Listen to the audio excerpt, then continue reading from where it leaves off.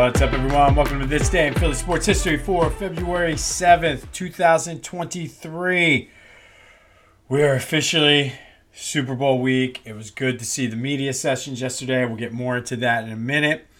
But quick Flyers update. Lost 2-1 last night to the Islanders. They're officially in NHL purgatory. They're not going to be able to probably slip down now into one of those top draft picks. They're not going to be good enough to make the playoffs. The team basically came out and Tortorella, the coach, came out and had that letter. Basically, was I would imagine that the team signed off on it. Basically said, we're not where we want to be yet, blah, blah, blah, blah, blah. Ultimately saying, don't expect us to make the playoffs. We are improving with our young guys and things like this, but we're not where we want to be. So they are officially in purgatory.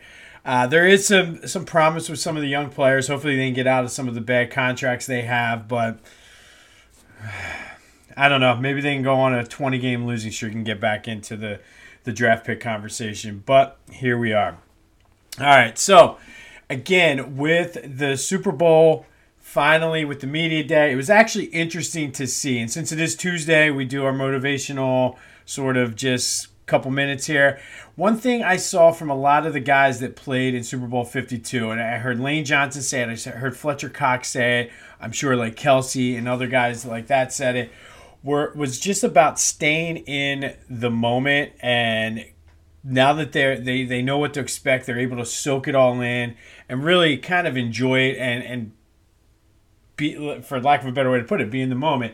And it's something that, honestly, I was going to do as sort of the theme for this week anyway.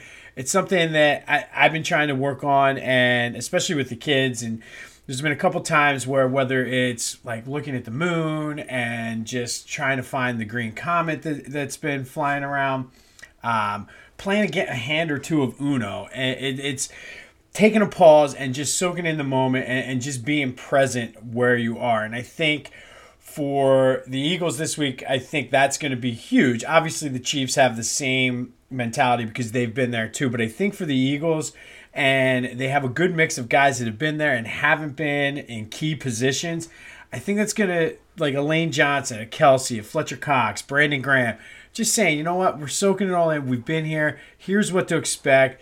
Just relax. And I think we're going to see, probably from both teams, a game that you're not going to have the nerves that you might have. Obviously, there's going to be some nerves because it's Super Bowl, but I think everybody's going to be present in the moment. And if you take anything away from today and throughout your week, it's just stay in the moment and don't be so focused on what you have to do. Again, I'm guilty of this all the time where I'm like, oh, I gotta do the research for the podcast, or I have to do this, and I'm missing this. And like this past week, I've taken a couple times where I'm like, you know what, let me put this on hold, do it after the kids go to bed. And we played Uno, which I'm the Uno king, but that's a story for another day. But as you go through your week, especially this week with the Super Bowl, I feel like in Super Bowl 39, I had no idea what to expect, and it just was chaotic. I was in a chaotic point in my life at that point as well. Super Bowl 52, I was nervous and didn't really get to enjoy it. Now that we've won one, I feel like I'm obviously I'm amped up. I'm ready to go. But I'm soaking it in. It was the first time I've ever actually watched a lot of the media sessions last night. And it was actually pretty interesting, pretty cool to see the guys sort of let their guards down and everything. So just as you go through your week, stay in the moment. Enjoy this because you never know when it's going to come back again. And just live your life that way because each moment is precious. So if you take anything away from this week, just stay in the moment and enjoy and be present for what's going on in your lives. Now, the other big story for the Super Bowl is, and it ties right in with a lot of things we're doing here, is this is the first time that two black quarterbacks are ever starting on both sides of the Super Bowl. And to me, that's a very historic thing because I still grew up in a time where you didn't see many black quarterbacks. And when you did, the stereotypes were they're athletic, they're not smart enough, and a lot of times, even like in high schools and colleges, like quarterbacks that were black were kind of shifted into like a running back or wide receiver position, like a skilled position where they didn't have to use their quote unquote brains. And to me, it's we've come a long way. And like I said, when I started watching football, there was not a ton of black starting quarterbacks. I know there was a couple backups floating around here or there, but obviously we had Randall in Philly, and Doug Williams was the first one to start and win the Super Bowl for the Washington team back in, I think it was 87. I think that was that Super Bowl. But it made me kind of think back, and one of for our Philly Sports Black History Spotlight today is just the history of the Eagles and black quarterbacks, because I feel as though they've had a large number of black quarterbacks over the years, and a large number of successful black quarterbacks. And, I mean, you go back, you had Randall, Rodney Peete, McNabb, Mike Vick, and now Jalen Hurts. I mean, and they even brought some guys in that have started over the years that maybe didn't have the success with, like a Vince Young. Don McPherson was a backup there for a couple of years for Randall. But it just goes to show that even all of those guys all had that athletic knock. Like Randall, he was the ultimate weapon, and he just was unleashed. Donovan went through a part in his career where Rush Limbaugh was making racial comments about him, and you saw at one point in his career there was more of a hesitance for him to run sometimes, because he was able to do it, but he always wanted to prove that he was a pocket passer. Obviously with Mike Vick, I mean, he was just a phenomenal. Like his arm, I feel, was stronger than Randall's, and he had a good arm. But I mean, he was able to do the best of both worlds.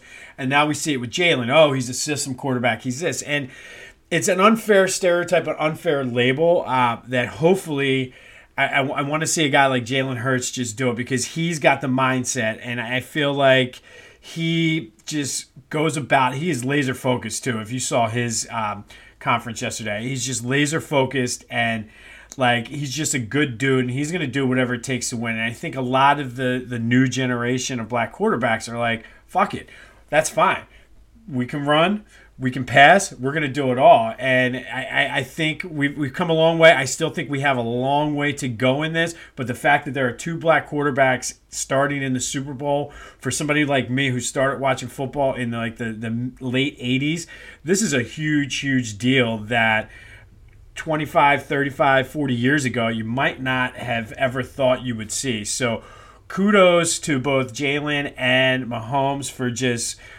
doing the right thing and just going out there and being who they are.